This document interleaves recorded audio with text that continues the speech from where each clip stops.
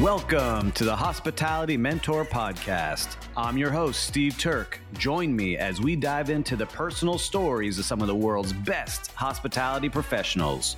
We follow the journey of their ups, downs, and wild turns to find out what it truly takes to make it in the amazing world of hospitality.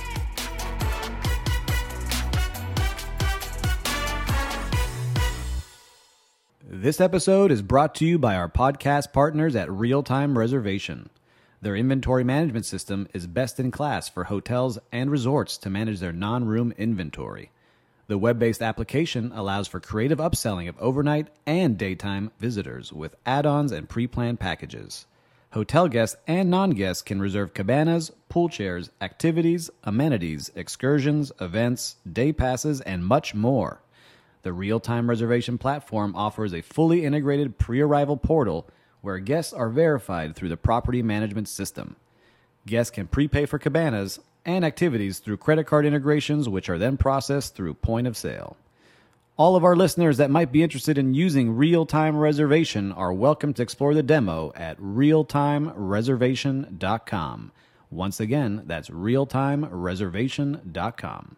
Welcome to another episode of the Hospitality Mentor Podcast. I'm excited. I've been waiting for this one. I've got Armando Campos, the Vice President of Food and Beverage for the Fontainebleau Hotel here in Miami Beach. Armando, thanks for joining us. When you realize that you're not only working for your goals, you're working for everybody else's goals, including the company above you and then everybody else that is reporting to you, and to make sure that your success is not really your success, it's the company's success, and it's actually the people that work with you and for you success. And nowadays is what makes me happy. Like every day when I come to work, it's not about me, it's really about the company. At the end of the day, you're hired, you're put in positions to succeed personally, but also you're here to make sure that the company succeeds. And the people that work with you and for you are also succeeding because they're the ones that are going to be carrying all the weight, right?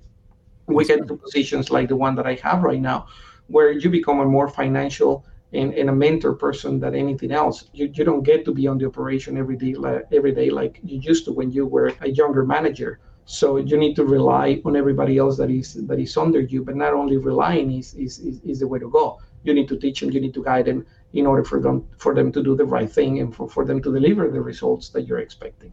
That's true. And the other thing I don't think people realize, and hopefully you can touch on, is when you become an executive and you have to work with other executives running their departments, sometimes not everyone's goals align and you have to battle for your departments. How did you learn to navigate that as a first-time F&B director? Well, you wanna be the shiny star, right? So, and I think everybody wants to be the shiny star. If you don't have that in you, then it's difficult that you're gonna show any success in your career. So you want to shine. You want your department to shine. But when you become an executive committee member in a company, regardless if it's a hotel or not a hotel, you need to make sure that now you're part of a committee that actually are delivering the goals for the entire property. So sometimes people will ask me, my managers will ask me, Armando, how come we are taking on the cost of delivering amenities for VIPs? Because it is the best decision for the hotel. It's not only food and beverage now. You start looking at the big picture and the bigger picture, which is anything that we decide as executive committee members has to do the right decision to make the hotel and the company successful and to meet the goals as a hotel, not only as food and beverage, right? Sometimes you have to battle your own departmental or divisional goals and decisions, but at the end of the day, you need to understand that there is one goal, and the goal is that the hotel as a hotel is very successful. So that's when you start partnering with the other executives to make sure that the right decisions are made on the table to ensure that the whole hotel is going to benefit from that decision. And like you said, you had a good run at this hotel, the Loews. You helped rebrand it into what it is today. So listeners, if you haven't been there, you can go online and see all the public spaces and the pool deck and the restaurants. And Armando had a gigantic hand in creating those, where I actually got to work inside of them a couple of years later. But you make an interesting move. You go back to a familiar place, right? You head back to Orlando, to the Hilton, as director of food and beverage. How does that happen? Well, there was personal things happening to me. I was married, and then I separated from my ex-wife, and we decided she moved to Orlando because we spent a lot of time in Orlando back in the day. So she moved back to Orlando. And at that moment, we were having conversations of trying to make the relationship work again. And in order for that to happen, I needed to go to Orlando because she did not want to come to Miami. So, I Lowe's wanted me to go to Orlando, and I wanted to go to Orlando with Lowe's. But after, I will say, probably 6-7 months, nothing happened, and we decided that it was good for me to look outside the company. Long story short, again, going back to Hilton, which is what I worked in Orlando, they had the opportunity for me to go and reopen this iconic resort in Orlando, which is the Buena Vista Palace. So Hilton took it over, and we needed to rebrand that hotel to become a Hilton. And that's the opportunity that I got to go back to Orlando. I was there for shy a year. And again, things didn't work out on my personal situation. So our GM here at the Lowe's Miami called me back and said, listen, if things are not working out in Orlando, you really want to get back to Miami, the job is still here waiting for you, and made the decision and came back to Miami. So what was that like? Was it like surprising everybody, or was everyone like, oh, we knew he was coming back? Because I don't know this part of the story. What was that like? Because you left just shy of a year, then you come back to your office. Was it like, oh, I'm home? Or what was that like? Yeah, it's funny, but for that year that I was out of the Lowe's, a lot of people actually kept calling me, and I was still working with a lot of people here, that used to work with me at the Lowe's. So the director of banquets, the director of restaurants, and everybody actually was calling me and check on me and, hey, when are you coming back? And everybody probably, it's one of those that you always think that is going to happen, probably not on a daily basis, but in the back of your mind, you always think that you're going to go back to that place that is home. And that's how the Lowe's felt for me, and I felt about it. It was just home. So when that happened, I said, it's just destiny, and I do believe in destiny, and I do believe that things happen for a reason. So I was able to get back to what I created in a sense, right? I created with a huge amount of people at the Lowe's, but it was part of me, and I didn't get to see or enjoy many of the results of our renovation. So I said, I want to go back and really enjoy what we created, and it happened to me. So I was able to get back to the Lowe's for probably another year and a half. I don't remember well. I was back at the Lowe's. It's funny. So I want to put this on record before we leave the Lowe's. So, Armando, we had met like a handful of times because I had my staffing company at the time, and I was outside of the hotel world, but had my staffing company. And I was always impressed with Armando. Well-dressed, handsome, like you see the South Beach guy, because Armando's the hotelier. Like that's the guy you choose to put in the movie. But I'll never forget one of our mentors, maybe not one of your mentors, but a friend of ours, Mutlu Kachuk, who just said he'll be episode 50 guest. So let's see if he keeps his word. Hired me to be a food and beverage director when he was at the Eden Rock. And I knew Armando 3 or 4 times we met. And the way Mutlu motivated me, and I want him to hear this in the crowd, because different ways to motivate people was Armando would never let this happen at the Lowe's in food and beverage. And I didn't know Armando, so I just started getting this. I just had to compete against him in my own head, but it was great. So Armando, I used you as competition to boost myself up, to get to high levels in hotels because of our friend Mutlu. So I wanted to share that part with you because it just makes me laugh every time I talk to you. That is amazing. And I can see it from him, trying to make sure that you start getting some competition going to tell you about me. But no, listen, it's not what I did, it's what the team did. And, Mutlu has been great as a boss and now as a friend. After I left Lowe's, Mutlu and I became very good friends. And I think working for someone like him is always great. He's the person, and you work with him, he's not an easy person, right? He's always asking for more and to excel. And that's what he has given him the opportunity to continue to grow in his career as well. So he pushed you to be the best. And we will be right back. I have personally used Trayaway at the Eden Rock Hotel and Lowe's Miami Beach Hotel. Trayaway has finally solved the age-old problem of dirty room service trays cluttering the hotel hallways. It is affordable and easy to use. Guests and staff love it. They will even send you a free product kit so you can try it before you buy it.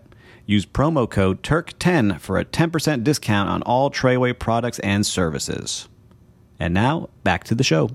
Let's continue on this journey because I don't know this part of your story. You leave Lowe's and you join a really cool hotel brand. How does that happen? Give us the update on what happens after Lowe's. When I got back to the Lowe's Miami, again, it was great coming back to Miami and to my home. And then based on a lot of different things, which the one I mentioned, like personally, getting a divorce and coming back to Miami and all of that. After being with the Lowe's, back in the Lowe's for a year, probably a couple of months, yep. I said, it will be good for me to really completely change the atmosphere, right? Completely change what I'm used to just because of I want to start fresh. And I talked to Mutlu and Alex Tornorelli, that was our managing director back in the day, and many people at the corporate office with Lowe's. And, we had conversations about other properties within Lowe's. And long story short, again, I was able to be approached by Montage International about a new brand that they were opening back in the day, which is Penry Hotels. Penry Hotels, for all of you on the audience that don't know what Penry is or all about, Penry is a subdivision of Montage. Montage is the high luxury brand of the company, and then Penry is the luxury boutique life brand within Montage. So when they were building the hotel and about to open the hotel, I started conversations with them. It took me actually, about 6 months actually to work on this deal to go to California. Wow. Yeah.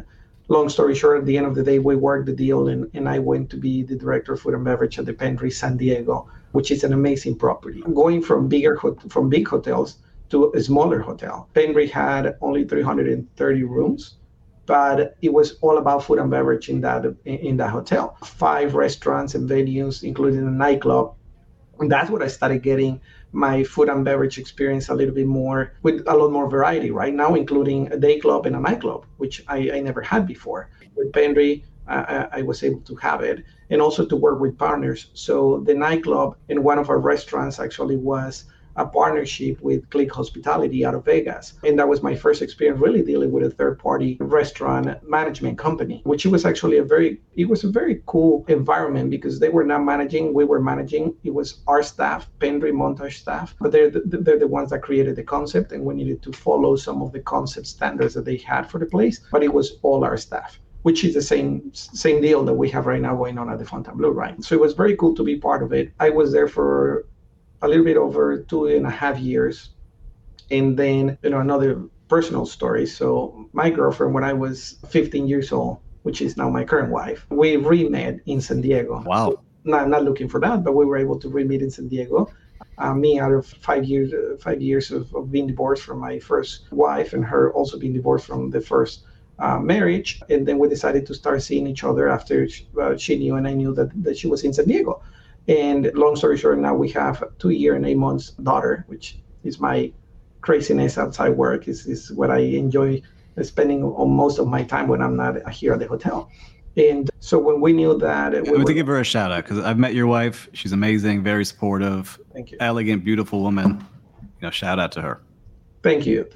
So when we knew that we were pregnant with my daughter, I was actually offered to become the corporate director of food and beverage for Montage. Wow. And at that moment, I had already conversations of doing something different than hospitality, just because of the time. And I wanted to really enjoy my daughter, which is my first child. Mm-hmm. And I really wanted to enjoy seeing her going from a baby to a little girl, et cetera, et cetera. So at that moment, I started already creating a consulting company. And, I had already almost given my boss, my general manager at the Penry, my notice that I was leaving, when corporate threw this curveball at me and asked me if I wanted to become the corporate director of food and beverage. Hold on. So I want to hear this, because I think it's important for listeners. A couple things. So one, family most important to you. You want to make sure you spend time with your brand new family you're creating. But you had put in your notice, or were you creating your consulting company, like in your mind, like, I really want to do something. I don't want to be in the hotel at this time of my life. Is that kind of how this started forming, or was it, I don't want to be here anymore and I need to start something new? It was about family. It was not about me not wanting to do it, because I'm back in hospitality for a reason, right? Yeah. Mm-hmm. I love it. I love to manage. I love to see people every single day. I like to see the results of a team. And that's the reason why I got back to hospitality. But backtrack a little bit. So I already had opened the company, and I was already doing some consulting on my free time, which I didn't have much back in the day, but I made the decision and I didn't want to go back. And I had partnered also with someone else that I didn't want to let down, right? So if I made the decision already to do that, when I got offered to be the corporate director of food and beverage, I never want to go back and say to this person, hey, I'm so sorry, I'm gonna go back to hospitality because I got offered a better job, right? Which at the end of the day was my next dream goal, to become a corporate. Yeah, I was gonna say, it's a tough choice. So, but again, I am a man of my word, and I had already I have given my word to someone else and made my decision. So I had to tell the corporate office, no, I have made my decision. If you haven't heard, I have already given notice to my GM, which I gave 45-day notice and ended up being 3 months. That's good notice. ended up being 3 months because they kept asking me to stay until we could actually fill my position. So anyway, so left hospitality from December of 2019 to the moment that I started here at the Fontainebleau, which is May of this year. So it was probably, what was that, 3 years? Yeah, about 3 years you were out of the game. So I was 3 years out of the game, learned a lot. I couldn't be happier making the decision that I made back in the day because I learned so many things by opening my own company. And successfully, we continue to have that company. It's not that I closed the company or left the company. We continue to have that company. But now with the partners that I have, they manage day by day. I continue to participate in some of the decisions and some of the responsibilities of the company, but not on the day-by-day operations. So in your free time, nights, weekends, I'm sure. Yeah. So I want to touch on this because I found it really valuable when I had my company and came back, that I felt like a different person. Like I understood business more. What did you put into practice when you came back to hotels? Well, I think a lot of people in hotels, they just do what they're told to do, right? And they're being directed to do. So when I opened my company, I realized that now when you think about your company and every decision that you make is going to affect or benefit your entire company and yourself. Because now whatever happens in your company happens to you. Either is generating money or losing money, which you know that a lot of us lose money with companies at the beginning, and sometimes you lose money forever, right? So there's companies that never kick off and continue to lose money and not make the right money. So when I got back to hotels, I realized that if I look at the hotel even more than I looked at it before as my own company, and the decisions that I'm making, I'm going to be making them if it benefits the entire company or not, more than if it benefits my division, it benefits me personally. And that's what I learned the most. And now I can tell you that every decision that I take is all about, are we doing the right thing for the business? Are we really benefiting the business as a whole, the owners? I think based on that, it has made me a bigger director. It has gave me a lot more responsibility to myself because all the decisions that I take now are with that vision. But I think it's what you learn the most when you're opening your own business. I'm excited to have my old friend, Patrick Huey, the global hospitality and wellness leader, and also creator and host of his own podcast. Patrick, welcome to the show. When I applied for Sandals, I didn't know I was applying for Sandals. And so... What does that mean? How does that happen? So there was a post. I don't know what site it was on, but it's something like, 26 spas in the Caribbean. And I was like, great. I mean, I'll live in Miami because I knew most people in the Caribbean who were working in the Caribbean, but not Caribbean nationals, lived in Miami. And so I applied for it. And then once I applied for it, they called and said, this is Sandals. You have to move to Jamaica. I was like, what? And so I'd never been to the Caribbean, but I went down, I interviewed with them, and I got the job and moved to the Caribbean for 5 years. So what was that like? Was it weird at first, or was it exciting? How did you feel leaving? Because you've always been on the U.S. soil, and then you're going to a different country on an island. What was that like? Hard, because just like, it may be only 90 miles or whatever it is from Miami, or a little less, I think, a little more, 100 miles or so from Miami. But culturally, the Caribbean is very different. And that was a struggle. Driving on the other side of the road was really hard. I used to get the worst headaches. I was like, oh my God. Because, we're taught left, and there's right, left. I mean, everything is backwards to you. So you're like constantly having to relearn. So I'd say the first few months were kind of rough, just because it was a cultural immersion in a different culture. But I really liked working for Sandals because they're a machine. And I had not worked in a machine before. Like, that had a very strong brand ethos because they were about luxury hospitality in the Caribbean, all-inclusive stays.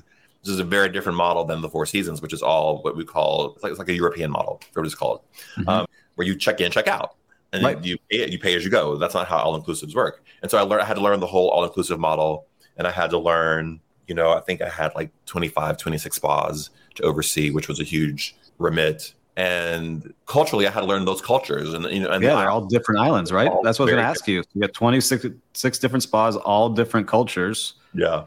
How did you sit down and start to organize yourself? Because that's not just like at this one property, or I have a couple of places. You're nationwide, right? Or you're international. You're Mr. International now. What is that like? I had a really good, and she's still there. Her name is Paulette. and she was like my number two. I was the corporate spa director. She was the spa operations manager, and she had been there for years. And so when you're in a situation like that, you have to rely on the people who have been there and know where all the landmines are, know where all of the mistakes have been made, and you have to really trust their guidance. So I did that. She helped really smooth the path for me so that I wouldn't make unnecessary mistakes. You all, of course, make mistakes, but those that you can avoid from someone else's advice, you want to take that. And then I just got there and did my thing. And, at this point in my career, I had been doing it for like 13 years or so. I knew the business of spa by that point, and I knew how to go in and make the changes that needed to be made in order to make that business more successful. And so at that point, it wasn't, the change wasn't hard for me to come up with. It was getting people to buy into it, right? Mm-hmm. That's always the hard part. And so how do you do that when you have all different cultures? I mean, usually in hotels, like especially Miami, everyone's different cultures and they're all there. Is it kind of similar? You're just making sure the message is clear and people are being held accountable to the changes, or is it much harder than that? Well, because there were just so many properties, I had to really deal with the senior leadership of the spas at those properties. Because the way Sandals was set up, the division heads of the different outlets really ran those outlets. So it's kind of a different model than what we're used to in the States. So I really worked with the senior leaders of spas and all these departments and brought them into the process of the changes I wanted to make and explained why I wanted to make those changes. And so when that happens, it makes it much easier for the line staff at these different locations to sort of buy into it. Yeah. And so I think that really helped. And then I, did a lot of, you have to manage up and manage down. So I did a lot of, explaining and running numbers and showing where the opportunities were if we were to make these changes that I was talking about for the deputy chairman and for my bosses and, all of that. You have to do all those things. Well, you do a great job there. You're there for a good amount of time, almost 4 years. And then, change kind of pops up. What happens with Sandals? Why do you leave? I left Sandals because I was recruited to go to Asia. Mm-hmm. So tell us about that, because I know that's not the biggest part of the story, but I'm sure it leads to the where you are now at some point. Yeah, I went to Asia. I was only there for 9 months. I tell you, if I had a good reason to get back to Bangkok, I would move back there tomorrow. I love living in Bangkok, but I was there for 9 months. They were having a very difficult time finding someone, and my spas were between the Maldives, Sri Lanka, Bali. So basically, all the screensavers we see. Yeah, Thailand, Cambodia, Vietnam. We had some in China. I never went to China. I mean, I traveled through China, but never went to those properties. I had 40 locations, and so I couldn't get to them all. But I loved living in Southeast Asia. It's an amazing part of the world. I would have stayed, but it wasn't a culture fit for me in terms of the company. And it's a perfectly great company, and they've been in business, a very similar model to Sandals, actually, in terms of how they operate and how the structure of the company. But it was not a culture that I couldn't co-sign some of the stuff that happened, and I was like, I gotta go. So and I trained I didn't just like balance. I trained my replacement. Like I was very respectful of him. I want to see the culture there because I went to Thailand, and it's a much different spa experience. Like that's part of the everyday. Like people are getting foot massages on the streets. It's like $5. Right. So what is it like there? Because that's when a lot of people think of spa and wellness and meditation and healing, there's a lot of Eastern philosophy. Is that what you kind of saw there, or was it? Yeah, no, this is spa business. I mean, and to your point, it's very hard, and that's and they brought me in because they really wanted to bring a more Western mentality, like a business mentality, to the spas that they had, and it's very hard because of what you said. We couldn't charge exorbitant prices because you could go across the street and get a really good massage for like $15, and so. It's very different there because, in a great way, actually, because spa, wellness, health, proper nutrition, it's like a part of how that culture just breathes. They take it very seriously in a way that we don't do in the States. I think we're sort of kind of getting there. It was really a lesson just in terms of, and a lot of these therapists that I was working with, I couldn't communicate with them because I did not speak Thai, and sometimes I did not speak English. But their parents and their grandparents were healers. And so they are like in a tradition of people who were healers in their family. So they take it very seriously, Steve. And I love that part of it. Like I said, I just wasn't a fit for that company. Yeah, it makes sense. But the lifestyle there was amazing. And, and I think a lot of the things that this happened there, we try to bring here, but you can't replicate because you don't have the circumstances that cause that thing that you're trying to replicate to build here that was there. And so, yeah, especially when you say people are like from a family of healers, like I don't think we have that here. So it makes sense of why you don't get that level of like knowledge. Like some of these like points and pressure points and massages that you would get over there was like, what's happening? It's crazy. I loved it. It's like basic things like, like here when you go to a spa, the therapist drapes you in a certain way and it's all of this. Like, and I went to some spas and I wasn't even draped. They were just like, just get on the table and go. And they were just like, they just have a very different relationship to the human body. They have a very different relationship to how you take care of yourself. It's a very different culture. But I loved it because it was a great learning experience. And I saw some beautiful places. So it was worth the fun 9 months there. It sounds like it is a good experience. So you come back and you get another great title with another amazing company. Who do you land with? So I went to Montage, which was great. And so I have the funniest story about Montage. I was talking about it yesterday because, right now, I don't know when this is going to air, but right now, people are getting COVID again and the flu is crazy right now. So everyone's sick. I just had the flu last week. Yeah. And, I had Thanksgiving dinner and then the flu the next day. I've dodged that bullet so far. So I'm like, let's keep that going. But I had one of my managers came into work the other day and he was really sick. And I was like, why are you here? Go home. He's like, well, I just started. I was like, yeah, but you have the flu. You can't be here. So like I had just started at Montage. I had been there maybe a month and I was so sick. And I went in one day because I had a meeting with my boss, who was the senior vice president of operations, a great guy named James Birmingham, and our VP of marketing, a great woman named Casey Bruno. I had a meeting with them and I was like, I have to go in because I have this meeting. I'm new here. I can't just say I'm not going to come to work. And so I went to work. I'm sweating because I have a fever. I'm coughing. I'm sneezing. So I walk into the meeting and they're like, and like 5 minutes in, my boss, he says to me, why are you here? And I'm like, we had a meeting. It'd be very disrespectful if I didn't show up for the meeting. He's like, Patrick, let me tell you one thing about Montage. There's nothing more important than your health and your family. Go home. We can do this meeting later. And that kind of like, to me, sums up what working for Montage was like. It was really about those kind of values, and they meant them because Montage is a very cool company. It's small. It punches above its weight in terms of what people perceive it to be. Yeah. And so it's a small company, and the family who owns it are very involved. And so family is important to them. When James said that, he wasn't just making that up. Yeah, but that was my next. I love it. You get there in 2018, early 2018, and you have a good run there. What is it like? Now you've worked at Four Seasons and Viceroy and Sandals, and you've been in Asia. What was it like getting there at this hotel? Was it a mix of a lot of things? Like you could still learn stuff there, or was like, I'm bringing my experience now? Oh yeah, I learned a lot there because I think Montage really does it in a very different kind of way. And it doesn't, they have really carved out what they called at that point Southern California luxury, Southern California hospitality. And they had really discovered how to make a really elevated experience be totally approachable. And that was done through design. That was done through culture of the company. So I thought that was really interesting to be a part of and to witness. So it was, because sometimes when you get into these, legacy brands, they can sometimes feel very formal because they've just been around for a long time and they have their way of doing things.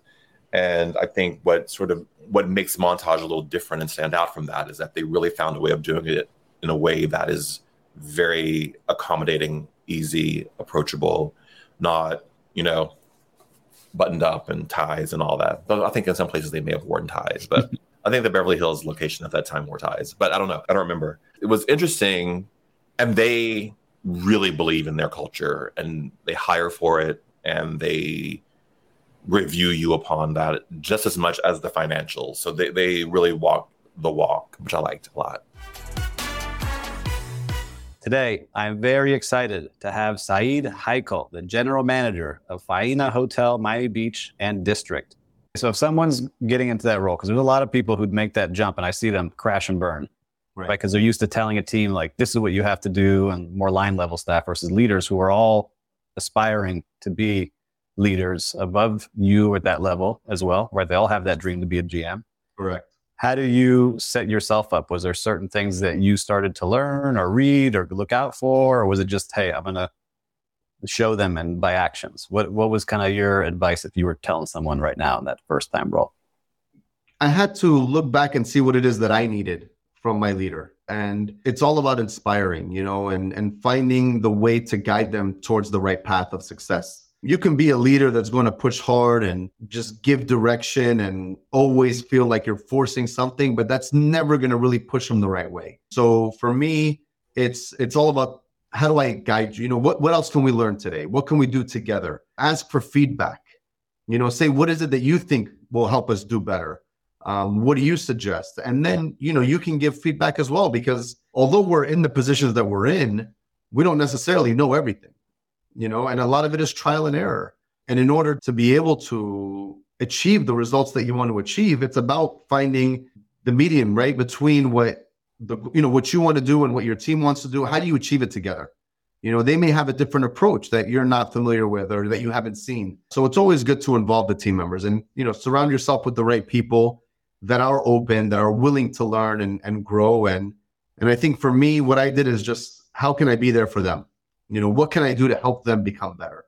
How can I help them make their jobs easier? Essentially, that's what I'm here to do as a leader. So that's the approach that I took. So it was really organize yourself, kind of understand what the goal is, and find a way to get there. Yeah. So for listeners, if you're in that role, that's great advice. Rewind that last minute. I think you'll find some great piece of advice in there from Saeed. But Saeed, you're doing well. Like you said, you get promoted. You're doing a great job. And then, I guess you started like doing openings, because another opening comes on the horizon. Why don't you tell the listeners, how does that decision come that you joined Faena opening that hotel and leaving this world-class hotel at the St. Regis? So St. Regis was a wonderful experience. I think it was one of the best up to date. And, at the same time, Faena was opening. And I really enjoyed that, like you said, Steve. And, I wanted another challenge. And at the time, coincidentally, our hotel manager, Dan, Marco had left his role at the hotel. And Dan was actually going to move down to become the new general manager of Faena. So it was me more going with him. I wanted to continue my career with him. I trusted him, and, we achieved a lot together. So I said, why not do it again? Mm-hmm. And, Dan moved down here to Faena, and I joined as well. And, it was probably one of the most challenging opportunities we've ever had, because, with St. Regis, you had a strong name behind you. So with recruitment and resources, it was much easier. It was much more readily available. With Faena, it was a little bit more of a challenge, because we were trying to create something that's never been done before. And, it was hard to kind of send the message out to everyone to showcase who we really were. So for listeners, set the scene of what Faena is, because a lot of people may not have heard of it if you're not from the areas that they're located. So Faena originated by, our visionary is Alan Faena. He was based out of Buenos Aires, came in from fashion, and created this district in Buenos Aires revolving around art and culture and dining, theater, all about experiences, all in one area. And, it did so well in Buenos Aires that he wanted to bring that magic to Miami Beach. And he chose an area which was essentially deserted, mid-beach, between 29th and 37th. There's really not much going on here.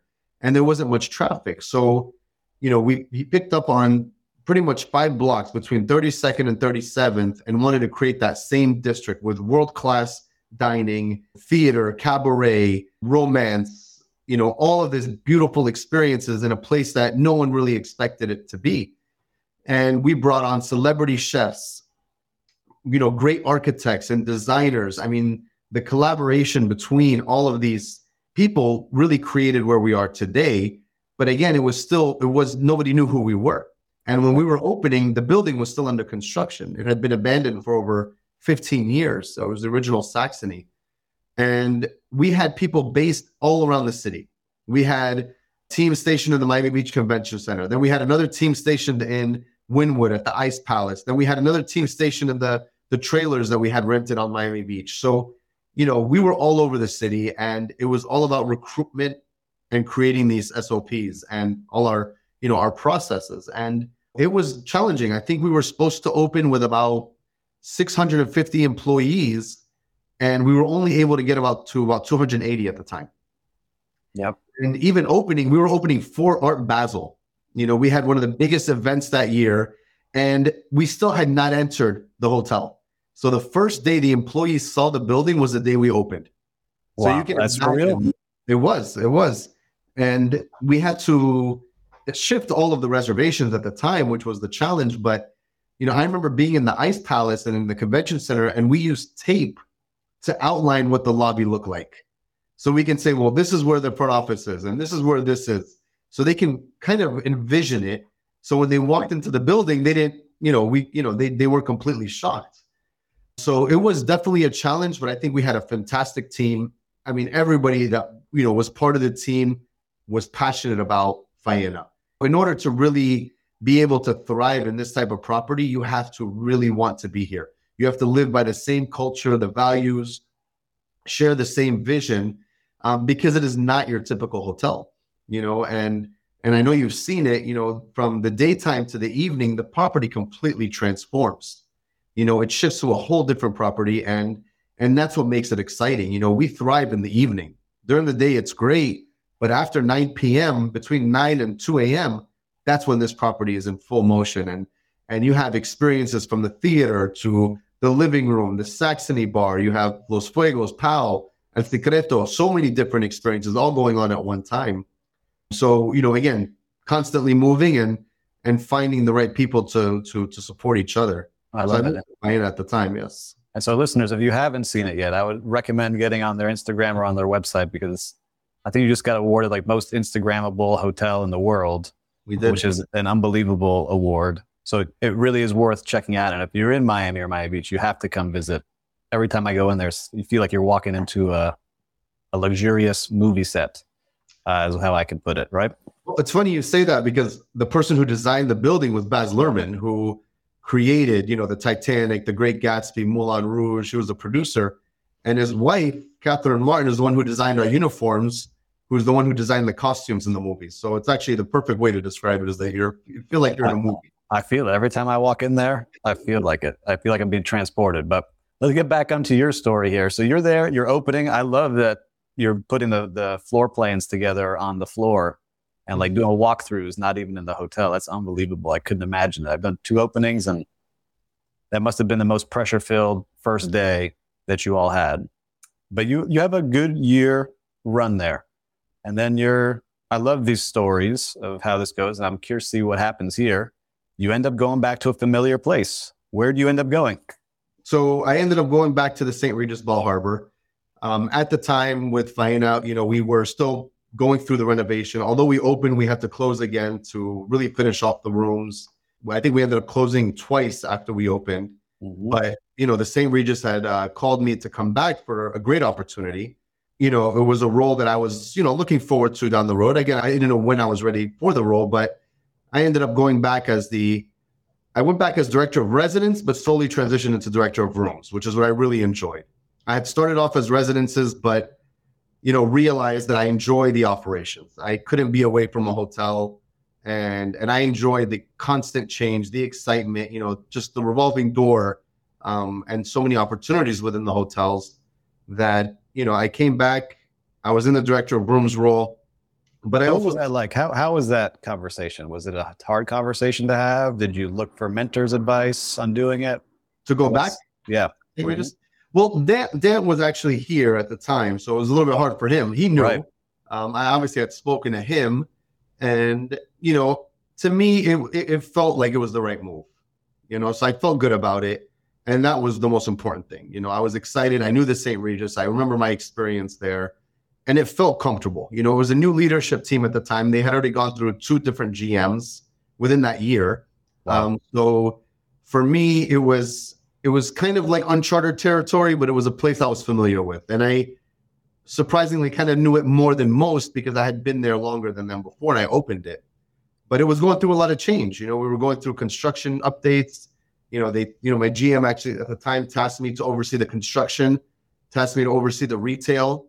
He came to me and said, I need you to sign all of these retail spaces with different retailers. And I said, well, where do I even begin? I had no idea. I've never signed a retailer. So you'll figure it out, Saeed. Yeah. So I just went around, started calling different retailers in the Bal Harbour shops. And, we started signing contracts and agreements. So we leased out all the spaces. And, it was really exciting. I enjoyed being back there. And again, it was a property I was passionate about that I had opened. So it felt good. Today, I'm very excited to have Carlos Macias, the hotel manager for the Nobu Hotel, Miami Beach. So I have two questions coming, but the first, for someone who's never worked at a Forbes hotel, what is the difference? Because probably a lot of people worked at some very nice hotels, but what is the biggest difference you see of working at a Forbes rated hotel versus others that haven't received that 4 or 5 star rating? I think it's the intensity of consistency to me.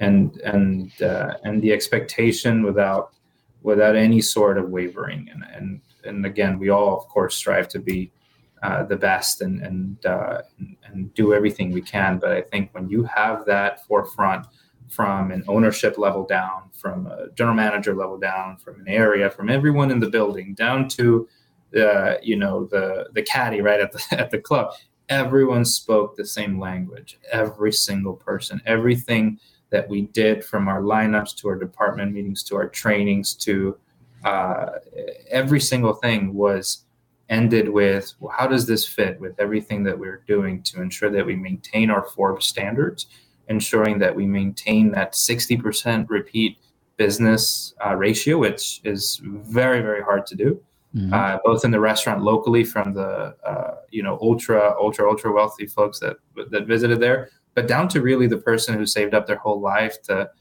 go there, that were in the outskirts of North Carolina, that came to that hotel as, to your point, as very traditional, very multi-generational kind of stays. How are we going to maintain that same level every single year? From the finest touches, from the room to their favorite beverage in the restaurant, or that infamous lobby bar, or to our very much so, one of my favorite lobby tea ceremony traditions. The high tea. Yes. Mm-hmm. For me, those are things that separate those hotels apart, and the investment truly that an owner has to make, that a company has to make, because even at the time they weren't, of course, something that you could glance over P&L, right? Those were very big investments to maintain. And you kind of mentioned that culture of consistency. So how does that culture happen? Does it have to start at the top, or is it someone in the middle? Like, how do you see that if you were helping somebody say, hey, you got to get to this level? What kind of culture, how can they build that culture of excellence and consistency? Yeah, I think if you look through everyone's files, right? If you look through everyone's training documents, if you look through your lineup document, every hotel has a stat sheet or a hot sheet or a newsletter or anything you put out, right? Anything that describes your culture, whether it be a poster in the back office or your daily lineup or your core values or all those things that amazing hotels have that speak to what their purpose and their mission statements are. Those in conjunction with every single leader in the building, right? If all those things are screaming at you every single day with those levels of intent to make sure that is your goal, your purpose, then you will achieve it, right? The consistency will just flow naturally. Similarly to with Forbes, right? It's all about the feeling, right? So at the time, another amazing program that we had at the property was, and I was a service culture ambassador. I took that job very seriously. And it was my job to train everyone. At the time, Starwood had an amazing service culture training that was very much in conjunction with Forbes. And, at the time it was connect and delight and all the feelings that came through with that service level. And I was a trainer. And to me, that was the most honorable gig I'd ever had to date. I said, wow, they're entrusting me with that culture. So yes, I can say it's the general manager down. I can say it's the director of F&B and director of rooms and everyone else. But to me at the time, everyone that came into my trainings and I converted this little, old hotel room into like my little training room.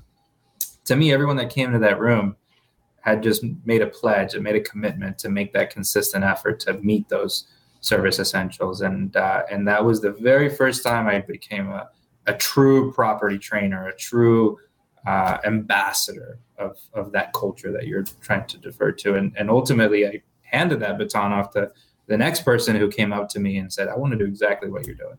And I thought that was an amazing achievement, very small achievement in my career, but that one I really look back to every day and I go, wow, that was a fleeting moment. I want that over and over and over again. Yeah, especially when you're doing such a good job that somebody wants to be you, right? And to have that role of leading the culture and pushing that out there. That's great advice. I think for anyone listening, if you're really trying to build a culture, it takes exactly what Carl's saying is all of the things that you share with your team have to be, use your quote, screaming that information and making sure that they understand that we're up to that level. So you're at the Valentine, you're doing well, but you make a change. What happens? Are you start looking or is someone calling you? What happens?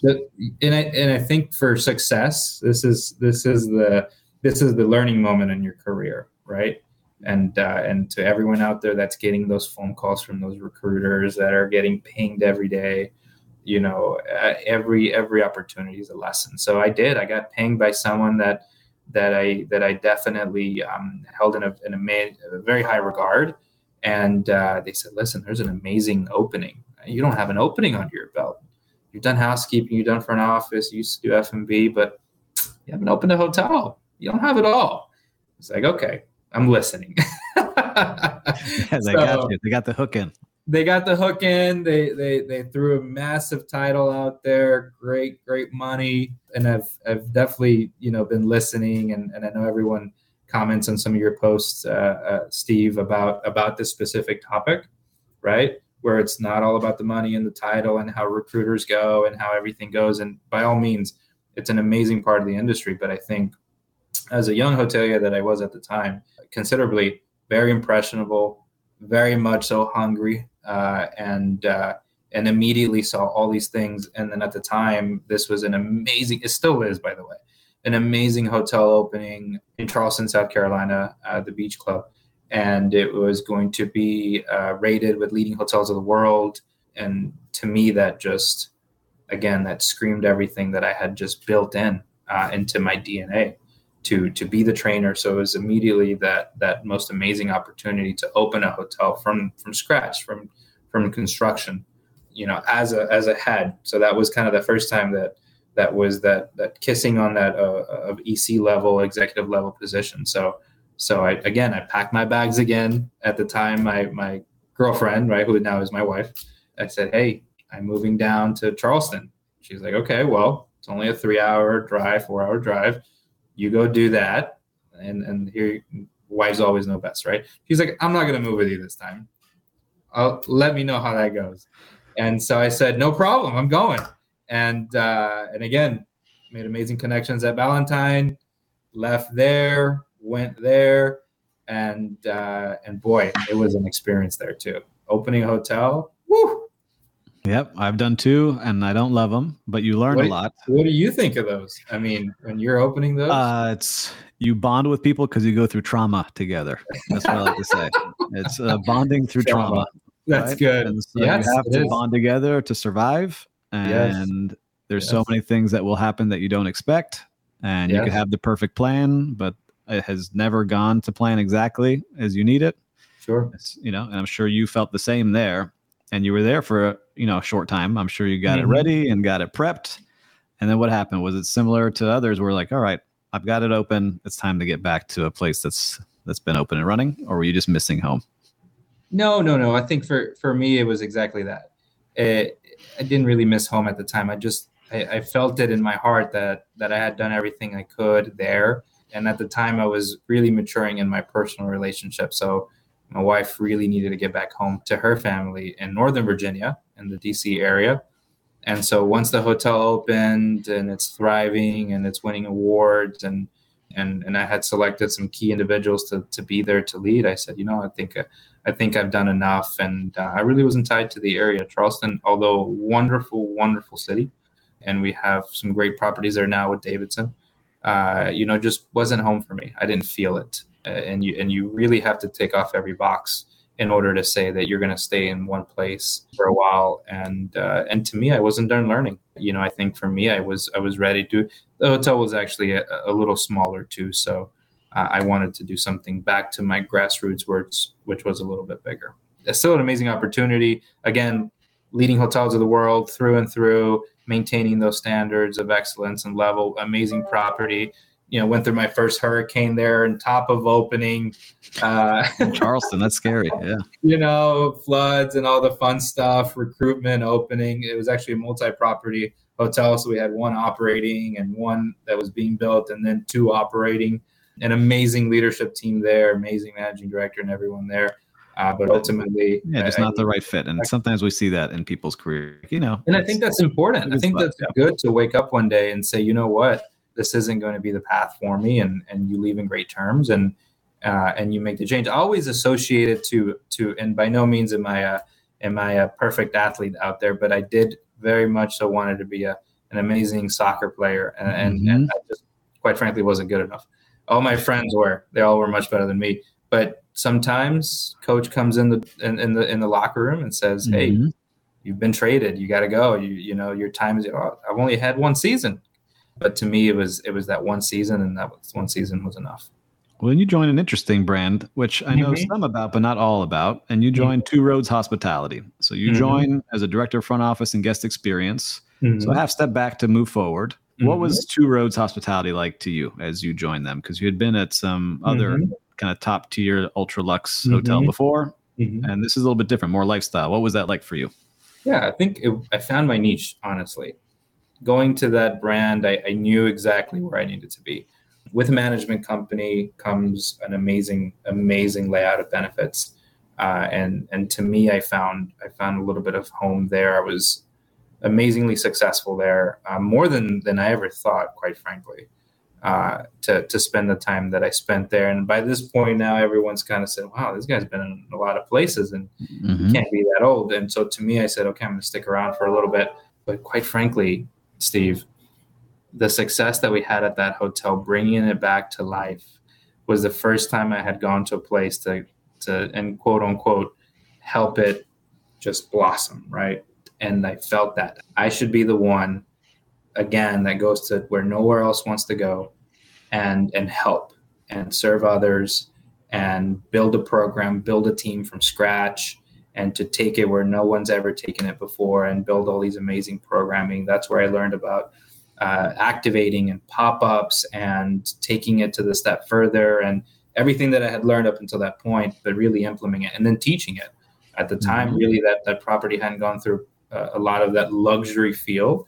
And so to me, bringing that elegance and that elevation through the processes and everything, and it's an iconic property as well, right? And all the properties that I've been very blessed to be a part of are very, very, very iconic, well-known properties in their markets and sustainable in a lot of ways. With big fans. And just to name the hotel, you're at the Lansdowne Resort and Spa. And when you were there, you won Condé Nast Traveler Awards. So that's ranked by the people staying there. So you won awards with people raving about your service while you were there as the director of rooms. And what was something about that experience that you still have that you take with you now? Is it all just the kind of like the lifestyle stuff, the pop-ups and the activations and really driving that guest experience, or were there anything else? So there I was entrusted, and it's very key because my title specifically says that, and I kept it there for a reason. And it was guest experience, right? It was the journey. It was really touching every single aspect of that stay there at that hotel. Fortunately, I had an amazing partner in food and beverage there, John Onza, and I have an amazing mentor that's still within organizations as our executive chef. So, we were kind of the three amigos there, and really we blossomed. And so we really did take that lifestyle luxury to heart and made that really, really exceptional. We had a membership component there with golf. We had an amazing following in the community, being in the outskirts of DC in a very, very reputable neighborhood and area, one of the highest grossing zip codes out there in the country in that kind of Potomac River Falls area. And to me, it was the first time where I could be kind of front and center and stage at that level. in a larger scale resort and bringing that luxury lifestyle again. So again, everything from the beginning just follow through, and I could do everything I wanted in those arenas, which was wonderful. So I love seeing that you continue to grow everywhere you get promoted, which is shows that you're doing so well. But then you make this move, which I'm most interested in, is you join Davidson Hospitality Group. And so why make that move? You're a director of rooms already, right, with a great hotel. Mm-hmm. But you make a jump to the Baker's Cay Resort here in Key Largo, so right in my backyard. Mm-hmm. How does that come up when you decide to make that move? Yeah. So leaving Lansdowne as a director of rooms, promoted within all the awards, accolades, bringing everything to life, and having that opportunity was amazing.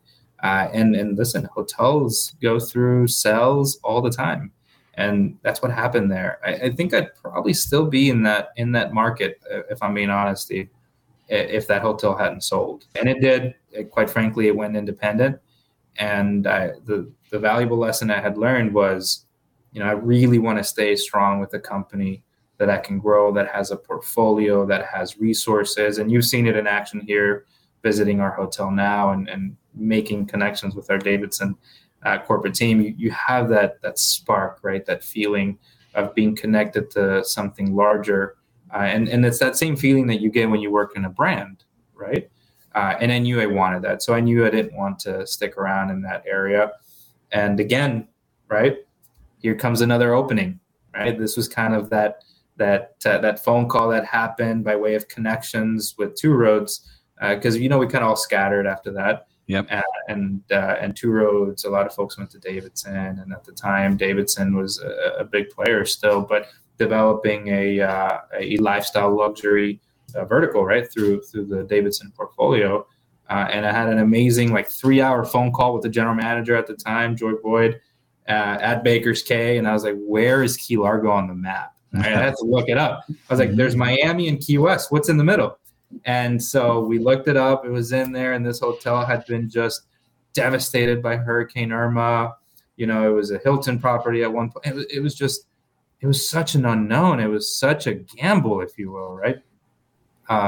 And to be honest, everything was calling me to the Keys at the time. There were multiple hotels making phone calls, and I have no idea, honestly, how my name just floats around the atmosphere, but it did.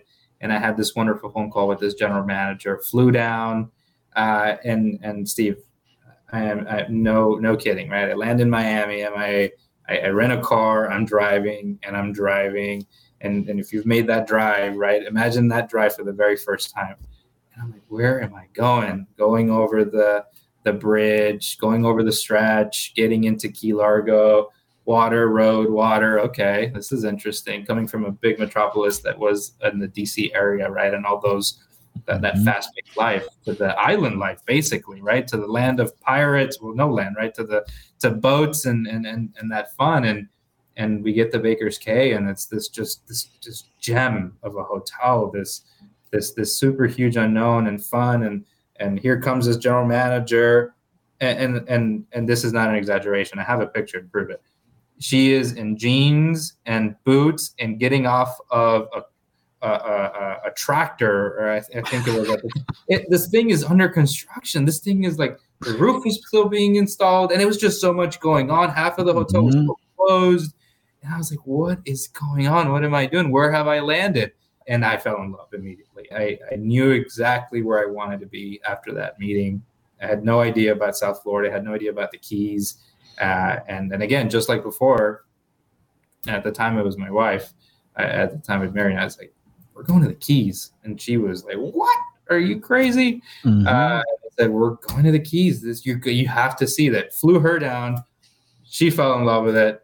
And then ended up there to another opening in a very much so Creole Caribbean, very, very tough market down in the Keys. Yeah, were you living in the Keys or were you living north? Where were you living? Because I know that's something. Most of the team lived. Most of the team lived north in Homestead, Florida City, right. Even Kendall and so forth. But I was very fortunate to, again, because I'm a little bit of a smooth talker at times, I grabbed the attention of a wonderful couple and we struck a deal for a home in Islamorada, mile marker 88, right on the bay. I had a sunset view every night. It was a perfect opportunity for me to live right in the Keys. Man, so you're living postcard life for 3 years in Islamorada. Yes. It's beautiful. And so for listeners, if you don't know Islamorada, it's one of my favorite areas just to go decompress and relax. So he was in the right spot. But you're also there when COVID hits, right? And so you do an opening, then you get all excited and then get crushed by COVID for a couple of months. But then the market explodes, at least in South Florida. Is that what happened to you in the Keys? Yes, I think just like everyone else. The Keys were very specific and particular because, as you know, the whole Keys, right? There was a checkpoint. Yes. So you really had to have a letter of ownership or a ID that said you lived there in order to get in. And so obviously just as much as when Irma hit, right, and all those, post traumatic event days and months and weeks, I think for us in the Keys, similar to a lot of places out there in the country and in the world, it was just 1 week at a time. And I was part of the team that stuck back. I myself got COVID and I was in room 154 at the time. And I stayed there for weeks at a time. My GM would leave some food out in the in the balcony and I would grab it. And if you've seen this, Joy, this is just a great testament of great leaders do. And so, I was fortunate. I was fine. And at the time it was the whole world was in shock of it. So yeah, we went through that, but you're right. As soon as we opened up, it exploded. I mean, we really only had 2 weeks really of 50% occupancy and, reduced hours in the restaurant. I mean, it was a very immediate right after that. And it was a hard navigation. It was very tough. Well, you handled it well because you got promoted again. Right. So again, the pattern of getting promoted. Yeah. To me, it was an opportunity. And again, to talk through that with your leadership, with your ownership. And, I've heard this multiple times in your podcast where it's, if you're really intentful with what you want and you speak it out loud and you work towards it and you're relentless to it. And that's exactly what I did. I just opened my mouth and I said, you know what? I really want to do this. I want to do more. I ended up learning leisure and sales and built the consortium market at that hotel. So I kind of deviated a little bit from just the daily op to more broader thinking and more overall ops, got to lead more of the F&B side and learn from an amazing group of people there.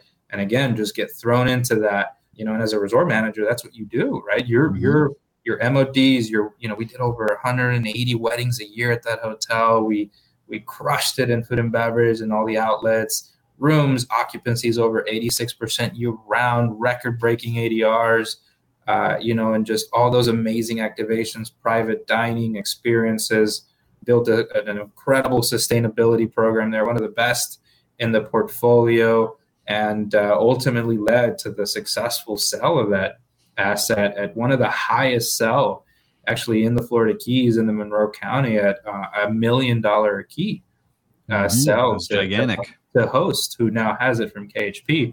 And through that became the discipline that I was taught to be in P&L reviews and ownership related meetings and to forecast accurately, to manage really successfully at a resort manager kind of GM style with an amazing mentor right there by my side, who pushed very, very far revenue optimization, salesmanship, and really leading markets and all that good stuff. So, I could spend hours talking about those 3 years, but really that year and a half shortly thereafter, it's amazing for me. Because having that title is the first time where you're really the guy. You're the person that is the face of the operation, is how I look at that role. And so they called me Mr. Ben Baker there. That name has not gone. I get text message all the time to this day, right?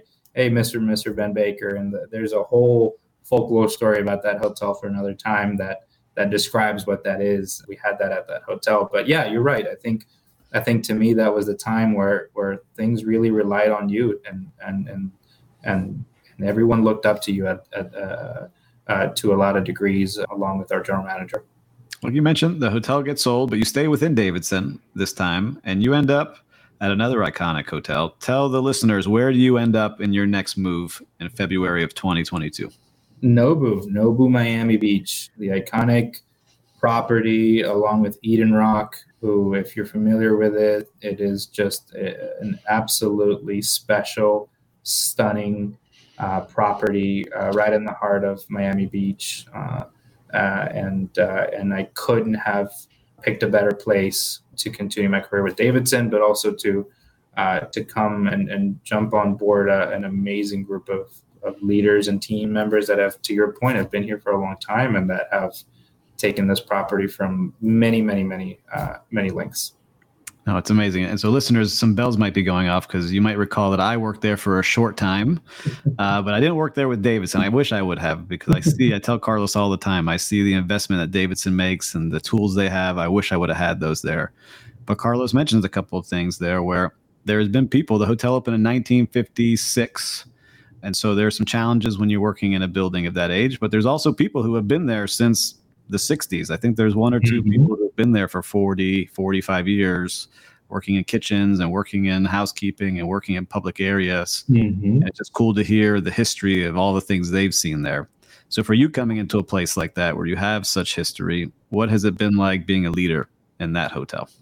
Sure. To me, it was, and I always consider myself a chess player, but quite frankly, this opportunity, joining the team at that time, during some of those transitions, really tested my skills. And I always have this thing, and it came from Baker's, and it was a great opportunity to learn from there. But, I to this day, I say this to everyone in the hotel, is don't be a checkers player, right? Play chess, learn everyone's top skills, what makes them who they are, and your leadership will follow through that. Have candid conversations with your guests and your team members. This podcast is brought to you by Biscayne Coffee. Biscayne Coffee was founded with a giving spirit and a big idea: to enjoy delicious coffee roasted in Miami while helping save Biscayne Bay and the animals that live there. As a former food and beverage director, I can assure you these are some of the best quality beans on the planet. 10% of every coffee sold is donated to nonprofits to help preserve Biscayne Bay for all to enjoy. Visit BiscayneCoffee.com today and use promo code MENTOR at checkout to save 10% on your first order. Drink good coffee and create a good outcome.